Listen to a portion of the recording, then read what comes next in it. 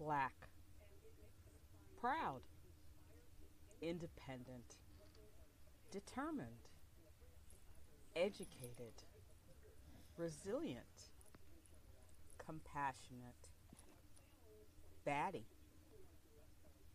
funny, quirky, unique, creative, thoughtful, sincere, loyal, gutsy, vibrant, resourceful, imaginative, engaging, fabulous, awesome. Those are all words that describe me, the Brick City Brown Chick. Welcome to my podcast, What I Know Now. Thanks for listening.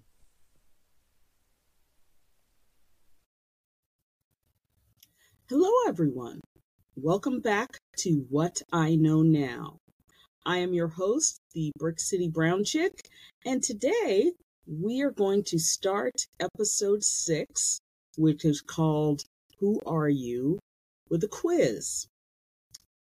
What was codified into law on June 12th, 1967?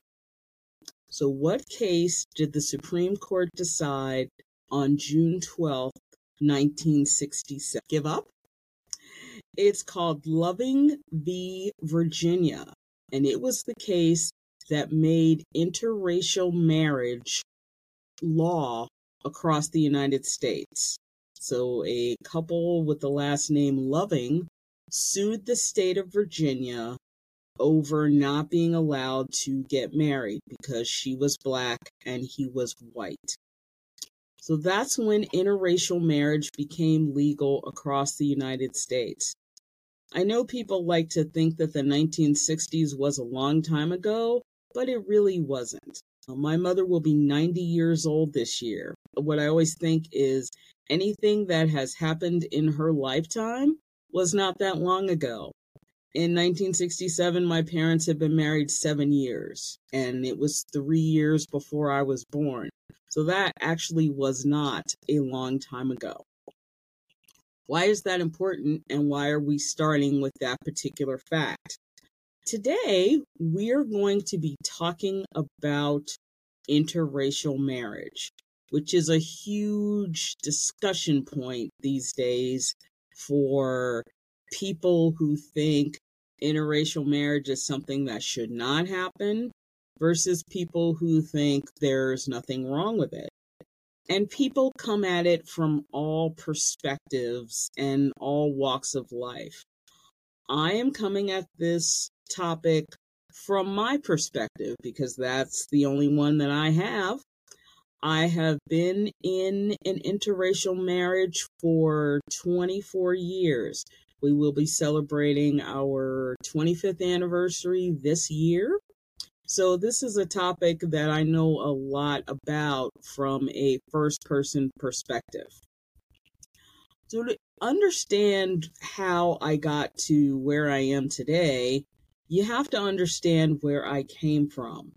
I've said before that my parents came out of the Jim Crow South. Both of them left their respective southern states in the 1950s.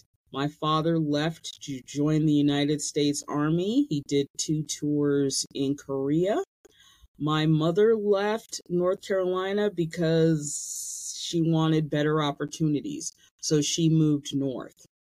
When my father left the military, he decided he did not want to go back to Georgia because of all he saw during the war and how he was treated better in Vietnam than he was treated in the southern United States as a black man.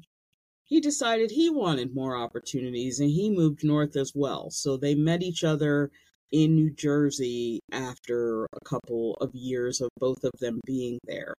I was born into their union 10 years after they were married. That was planned from their perspective. They wanted to do sort of all the things that young married people do, go to shows, have parties, all that sort of thing, until they decided they were ready to settle down and have children. So children became a child because they were in their late 30s when I was born. My parents were always very encouraging to me of my friendships with different types of people. I had Italian friends, I had Puerto Rican friends. The grade school I went to was more than half Italian and Puerto Rican. And that was something that neither of them ever had a problem with. As I got older and I went to high school, my high school was probably, at the time, probably 60-40. So probably 60% white and 40% black.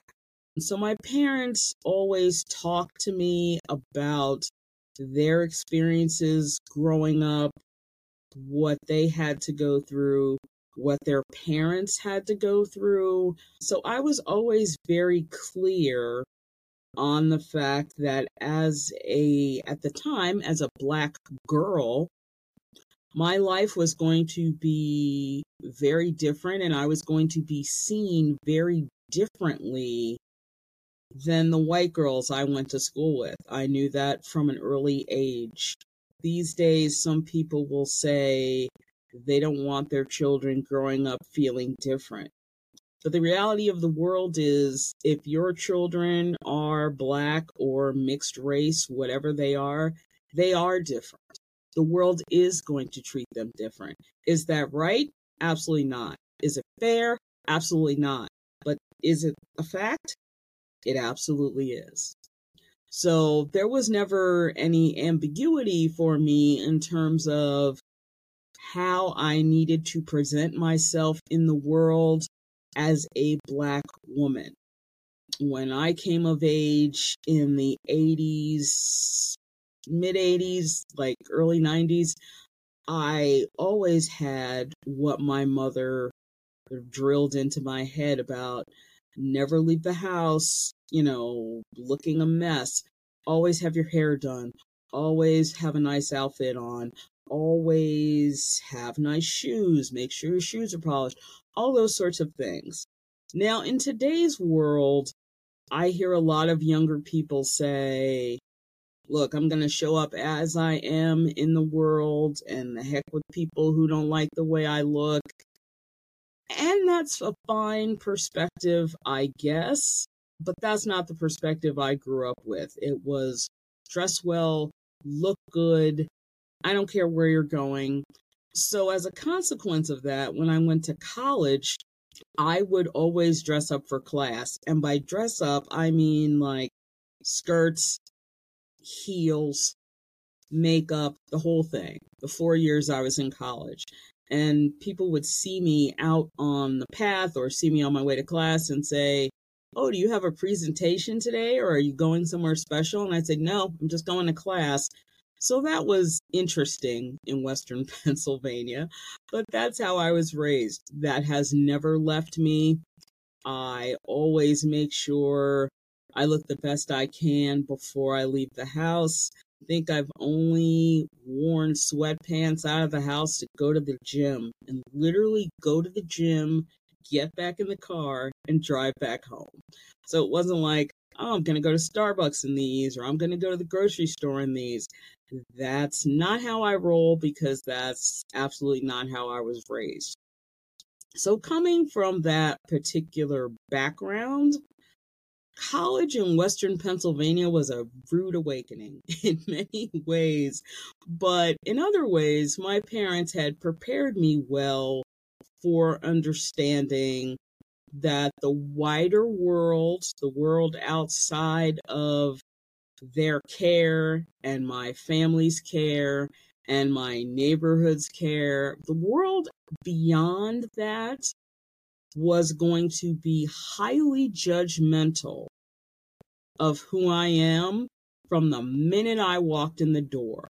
All people were going to do was look at me and make certain assumptions about me because I was Black and because I was a woman. And I always understood that. So when I began dating in college, the first and only guy I dated through college, I dated him for a year and a half, was a white guy from Pennsylvania. And he was from middle of nowhere, Pennsylvania, like the middle of the state. There were 8 towns worth of kids in the high school he went to because that was literally the only high school there. That kind of thing. I had several conversations with him about what it was going to be like dating me in that environment. That if we walked around campus and held hands, people were going to stare. People were going to make comments. People he thought were his friends were going to turn out not to be his friends because now suddenly he had a black girlfriend. Initially, it was very confusing for him. He didn't understand what the big deal was. But as we continued dating, a lot of what I had tried to prepare him for panned out. And he was super upset about certain people and certain situations. But my response was always, I told you this would happen because this is how people react. Some people are not ready for change. The first year we dated, he brought me home to his parents for Christmas, Thanksgiving, some holiday. And they were all his siblings, his parents, they were all nice enough to me, but as a black person, you become very in tune with the people are being polite because they know they should be polite, but they're just not really crazy about the situation, which further upset him. But again, I told him that this is what he needed to be prepared for. So he ended up, after we were together for a year and a half, we broke up. He ended up leaving school. That had nothing to do with me, surprisingly, but it really didn't. And so that was my first foray into interracial dating. My mother liked him well enough. I think she thought he was a good guy, but she really wanted me to be in a relationship with, at the time, a black boy, and then later a black man. That's what she wanted. That was her expectation. By the time I went to college, my father had died. But I don't think my father would have had feelings about it one way or the other.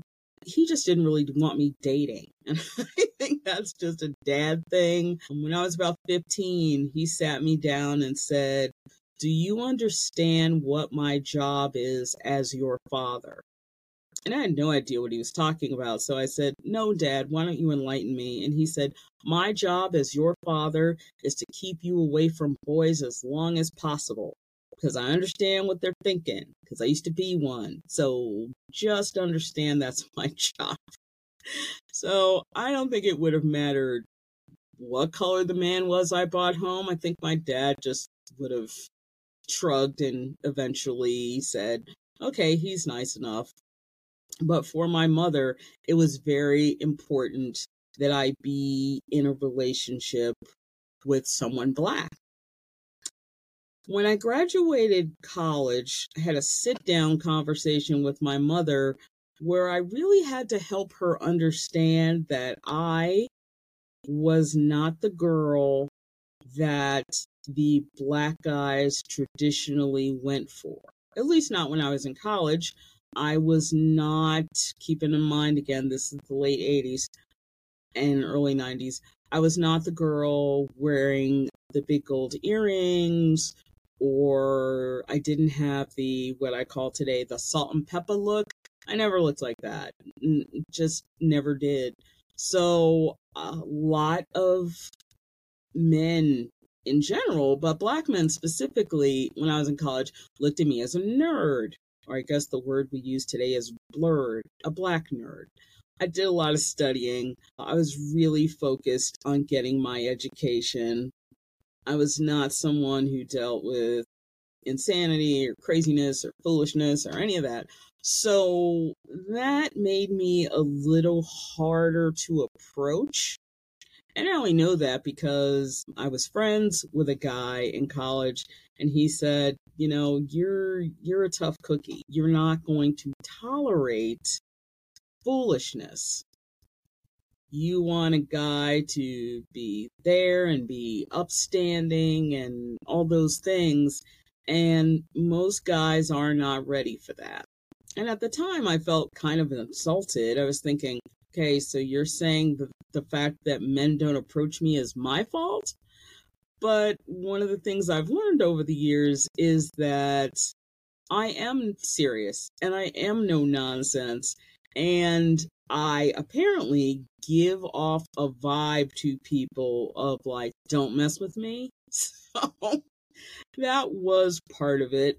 My mother was still holding out hope that I would find a Black man, especially when I decided to move from New Jersey to the DC metropolitan area. She's like, there are a lot of young, successful Black men there. You'll get yourself into a relationship, you'll get married, you'll give me some grandchildren, you'll figure that all out. I moved here. I began dating. I didn't date a lot. I've never dated a lot. I dated a guy here and there, and then none of those relationships worked out.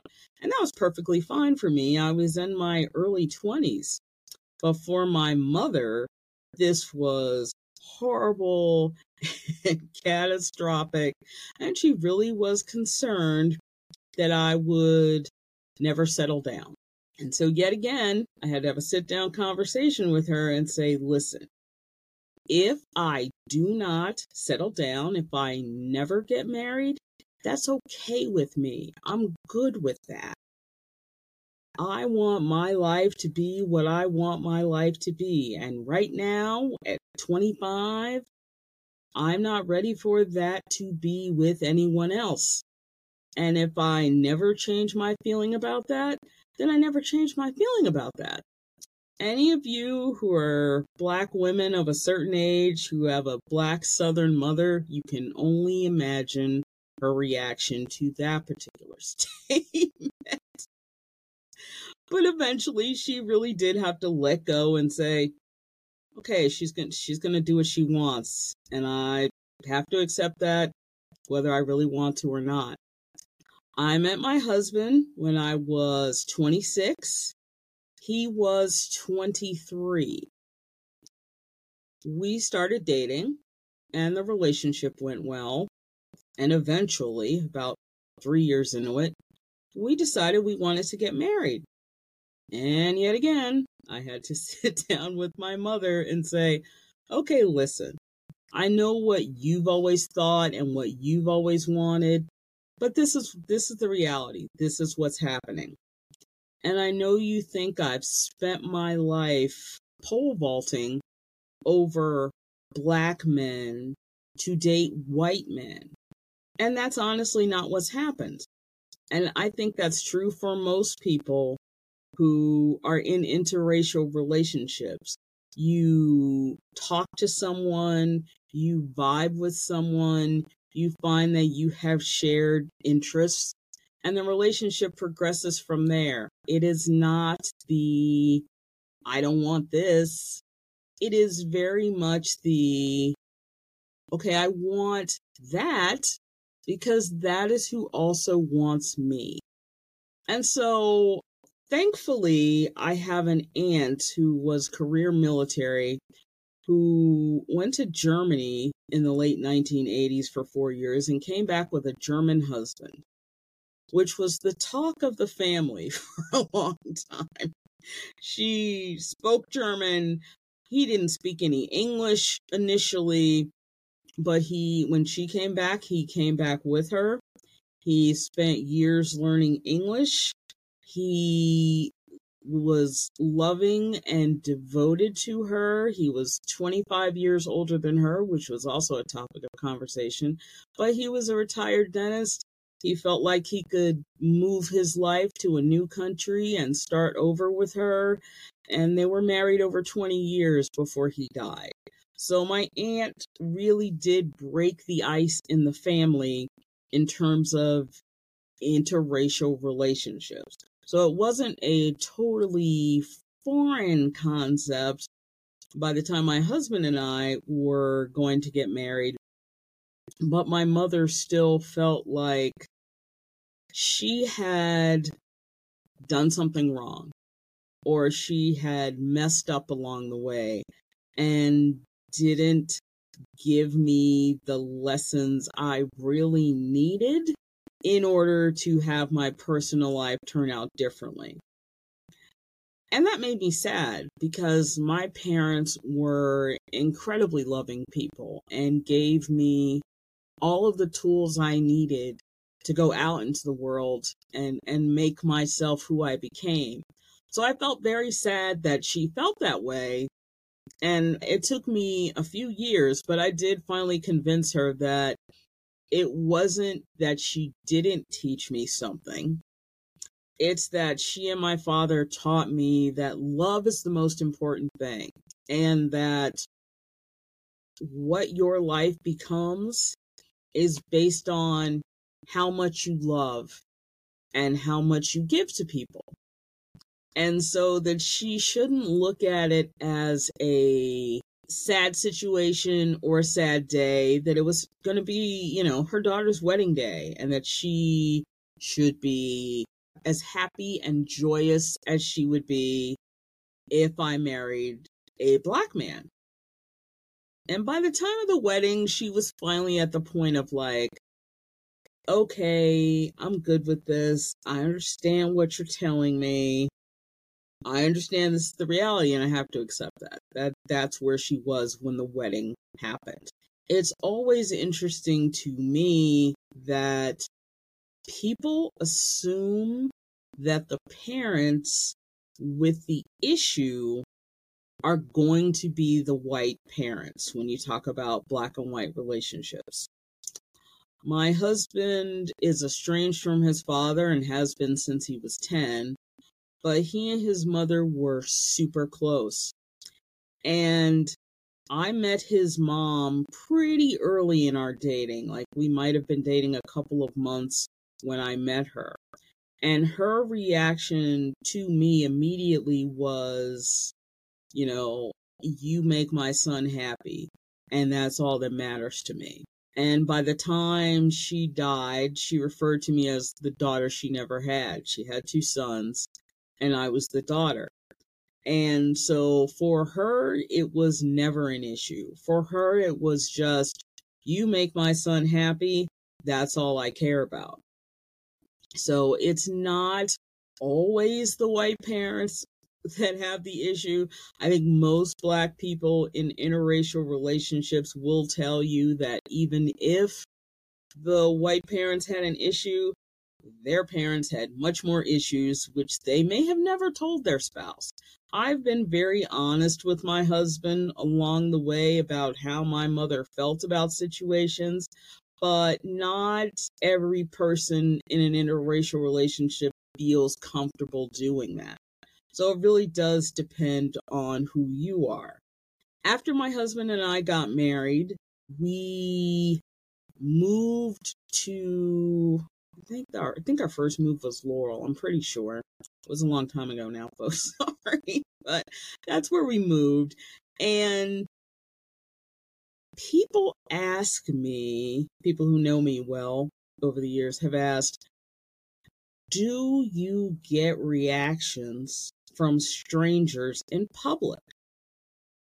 And to be perfectly honest about it, I've long since learned to block out people and their stupidity. If people are going to have an attitude with us or be nasty or be mean, I've long since learned to block that out. As long as you don't put your hands on me, I honestly don't care what you think about me, my husband, and my life. I don't care. My husband initially had much stronger reactions than I did because he was not used to, again, like my first boyfriend, he was not used to people having reactions to him because of who he was with. And I had to talk him down a few times and say, listen, these people are strangers to us. We're never going to see them again. It does not matter. And his feeling was, yeah, but this is America at the time. This is America in 2000 or 2005 or 2010. What is wrong with people? And I said, listen, some people never get over their prejudices. Some people inherit their prejudices from their parents and never bother to find out that there's a different way to think. And some people are just a-holes. That's just fact. So he is now at the point after these many years we've been together that he just doesn't pay it any mind either. What I always find funny is that both women and men will openly flirt with him with me standing right there. That's not a racial thing. That's just men, women, black, white, it doesn't matter. It's like, I am not there. And he's always been real uncomfortable about that.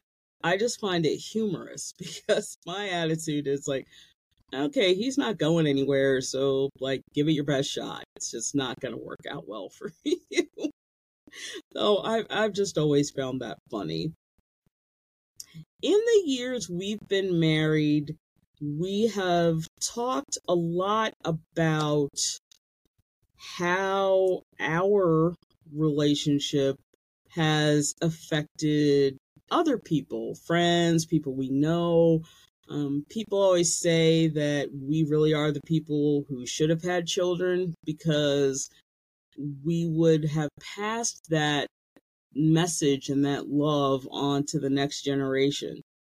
I understand why people feel like that. I've always felt that I can do that without having children. I can give my positive energy and my positive feedback. I can let that out into the world without having children, which is one of the reasons I wanted to start this podcast. So here we are.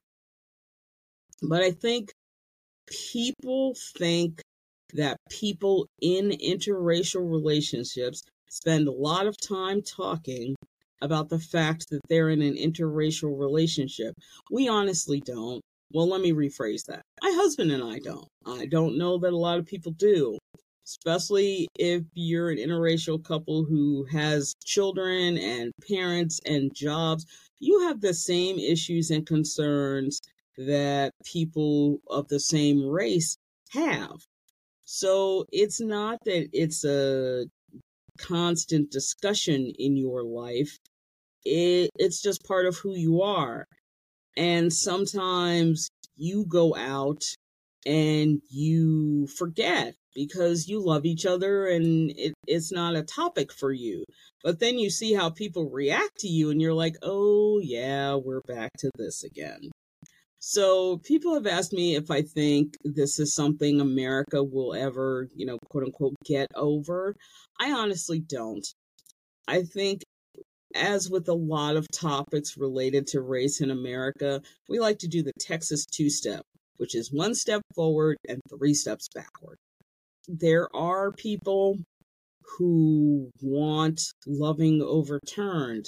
Now, I know that's a shocking thing because this was 1967, but they feel like if, among other laws like the Civil Rights Act and other things that people want overturned, they think if if America can go back to the way it was, that things will be better. The difference now is that there are so many more couples like my husband and I, and not just black and white couples, mixed Asian couples and Hispanic couples and other groups of people who have taken that step and married someone they loved who happens to be outside their race. People have asked me if marrying my husband was a brave thing for me to do. Probably on some level, because I knew that, especially for my mother, it was always going to be an issue, a talking point, a concern. But I can honestly say that over the years my husband and I have been together, my mother really has come to a different place, which is not something I thought she would ever accept and just be good with. And I know this because my husband's mother died of lupus-related complications in 2005. She was only 53, which was a year younger than my father was when he died. So it was very devastating for my husband. We'd been married 6 years at that point. We were just sort of really getting our acts together, and we both had good jobs and all that sort of thing. So to lose his mother at that point was quite devastating. She died in June, I believe. Sorry, honey, if I got that wrong. But we waited to have her memorial service for a couple of months to make sure everybody who wanted to be there could be there. There were people coming from other states and other places.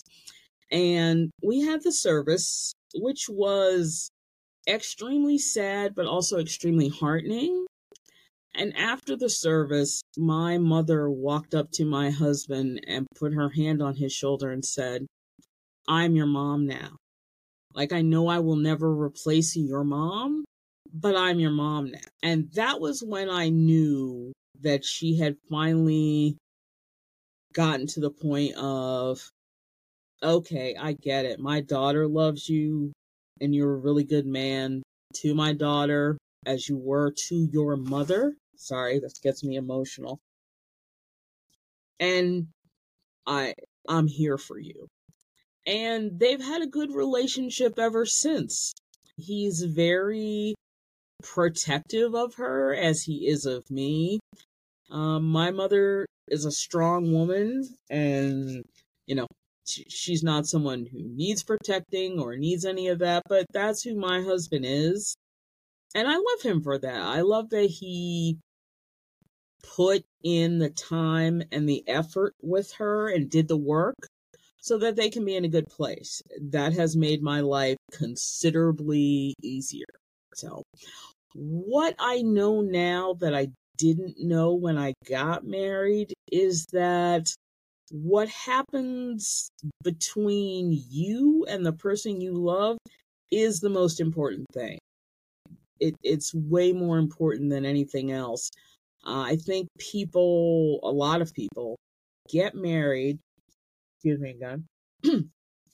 married and don't really understand not so much the commitment, although some people don't understand that either, but they don't understand that everything else now takes a back seat. Everything.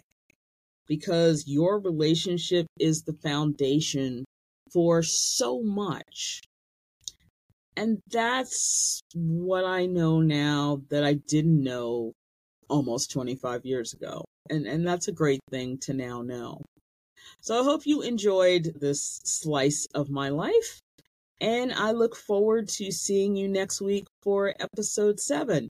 Remember, you can get this podcast on YouTube, on my YouTube page, which is Brick City Brown Chick. And you can also get it wherever you get your podcasts, Apple, Spotify, Google Music, all those places. The Brick City Brown Chick is there, and I will see you all next week. Thank you.